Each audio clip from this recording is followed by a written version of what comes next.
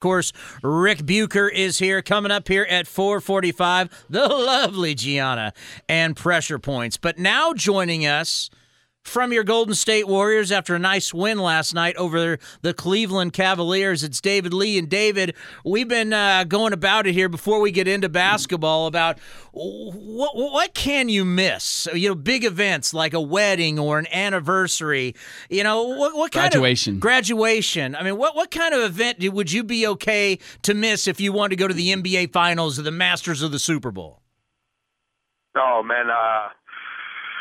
As a sports fan, I'm not sure there's too many events that I wouldn't list on there. I think like birth of a child might not be proper, and might not be proper. It's not even a matter of whether you wouldn't. It's just a matter of whether you could get away with it. That's what you're saying. Exactly. Birth of a child, wedding, things like that. I think you have to put as untouchables there. And the worst part is too, you're so tall that when you show up, everybody knows whether you're there or not. Yeah, it's difficult to get away with it. Exactly. Like you said, it's about getting away with it, not whether you should or shouldn't be there. All right. So first of all, how are you feeling as of right now? We know that you were under the weather going into the game yesterday. How are you feeling getting ready for tomorrow's game against the Lakers? Feeling a little bit better. Sickness has passed me now. It's just kind of the aftermath of being worn down from being sick. I looked at the post-game interview we had last night. I'm not sure what I was really saying to you, Rick. I was about to pass out about every answer I was given, but I'm feeling better now.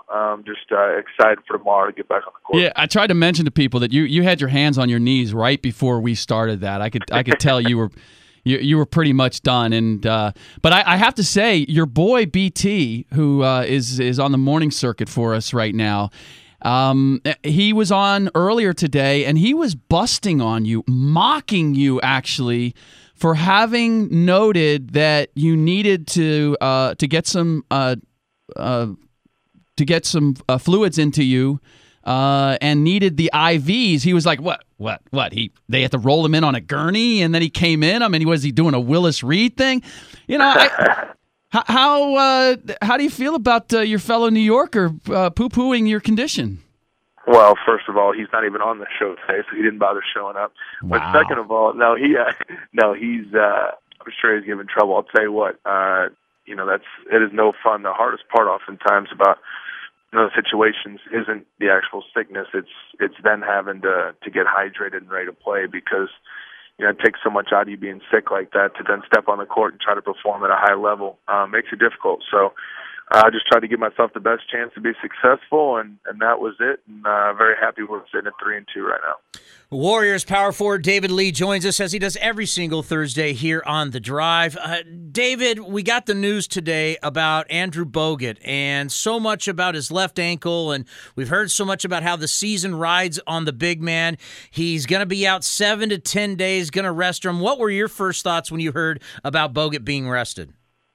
Well, I was disappointed because he's a big part of what we're doing, and as you know, that's one of the big changes on our team this year was to have a true center and to have that size inside. So Festus and Andres and Jeremy Tyler are going to have to step up and give us some minutes now. That's something we've got depth on this team, so we're going to need guys to step up and play. But it's disappointing just because we expect a lot out of Andrew, and I know he's disappointed because he's wanted to play better than he's been playing, and I don't think he really trusts that ankle yet. So let's just hope that having it be so early in the season that we can, this 7 to 10 days can get it sorted out and we can move forward, because we're going to need him throughout the course of the season. Yeah, David, the case that I've been making is I would prefer actually to see Andrew get right, and where you don't have to worry about how many minutes you're playing, or you don't have the restrictions or no back-to-backs, and that you guys might actually be better served in the short time where, obviously you'd love to have him, but that if you have more of a set rotation and going into games that you're not trying to kind of figure out his minutes within the context of your playing, that it actually might be advantageous for you to go the other way. Is that right? A reasonable view? Yeah, I don't disagree with that at all. I think the initial thought, and I don't want to speak for the trainers and for Andrew, but I think the initial thought was the first few games was to ease back into it with the cap on the minutes, and then that it would feel better and better as he went along, and that has not been the case. So now I think that they're going to this for the next idea. But I agree with you. I think that and also as a player, I think when you mentally start thinking, okay, I'm only supposed to be able to play 20 minutes, or my ankle's only good for 20 minutes, so the doctors say, then I think it mentally, not only for the team but for Andrew, it starts to be more of a more of a question mark on, hey, if I'm only allowed to play 20 minutes, how good am I really feeling right now if they only trust me to play 20 minutes? So I agree. It's going to get our rotations down, and it's going to make it, I think, easier on Andrew when he comes back and he doesn't have any restrictions. Let's just hope that's sooner rather than later, because we need the big fella. And just to be clear, there was nothing that happened in the game last night. I certainly wasn't aware of anything. No, not at all. I think that in Sacramento you could see that he wasn't moving as well as he had been previously, and then last night was the exact same way. So I think there were a few plays in last night's game where he, was conscious of the fact I'm not able to push off the ankle the way I want it to be, and it doesn't feel as stable as I want it to be and strong. So I think at this point, when you have so many games coming up, that he had to kind of make a conscious decision, okay, is this headed in the right direction or the wrong direction, and how do we want to approach it? And then he had the conversation with the doctors. David Lee joins us here on The Drive, 95.7. The Game joins us every single Thursday. And David, how tough is it for the rest of the guys when guys only going to play maybe 20 minutes, and you 1 minute you got to play with him, the next minute he's on the bench? I mean, how tough is it for you trying to adjust to him when he's in and when he's not? Well, he's a big part of what we do. So I mean, it's great to have him in there. But I agree with what Rick was saying earlier, in that it's going to be easier when you have a set rotation and you kind of know minutes wise, and not to mention it's not like we played together last year, so we're trying to get acclimated when he's on the floor to know to get used to playing alongside him to begin with. So it's going to be, this is a lot is put on the first 5 games. A lot of people are looking at, the first 5 games and saying this is going to be the whole season, and put a lot of pressure on, Andrew hasn't done what he's supposed to do in the first couple of games. He's not feeling well. Why did we make the trade? Or why, it's early in the season. He's going to get his ankle issues sorted out. He's a great player. We know that from his career in the NBA thus far. And he's going to get this sorted out, and I think it's going to be a thing of the past. We just got to get it all worked out, and he'll get back on the court soon. Rick asked you last night after the game about losing Brandon Rush, and I know a lot of the players you weren't able to go because you weren't feeling well, but went to visit him. It's a very tough loss. Then that puts a little bit more pressure and the expectations to go up for Harrison Barnes. How do you think this young forward has played so far?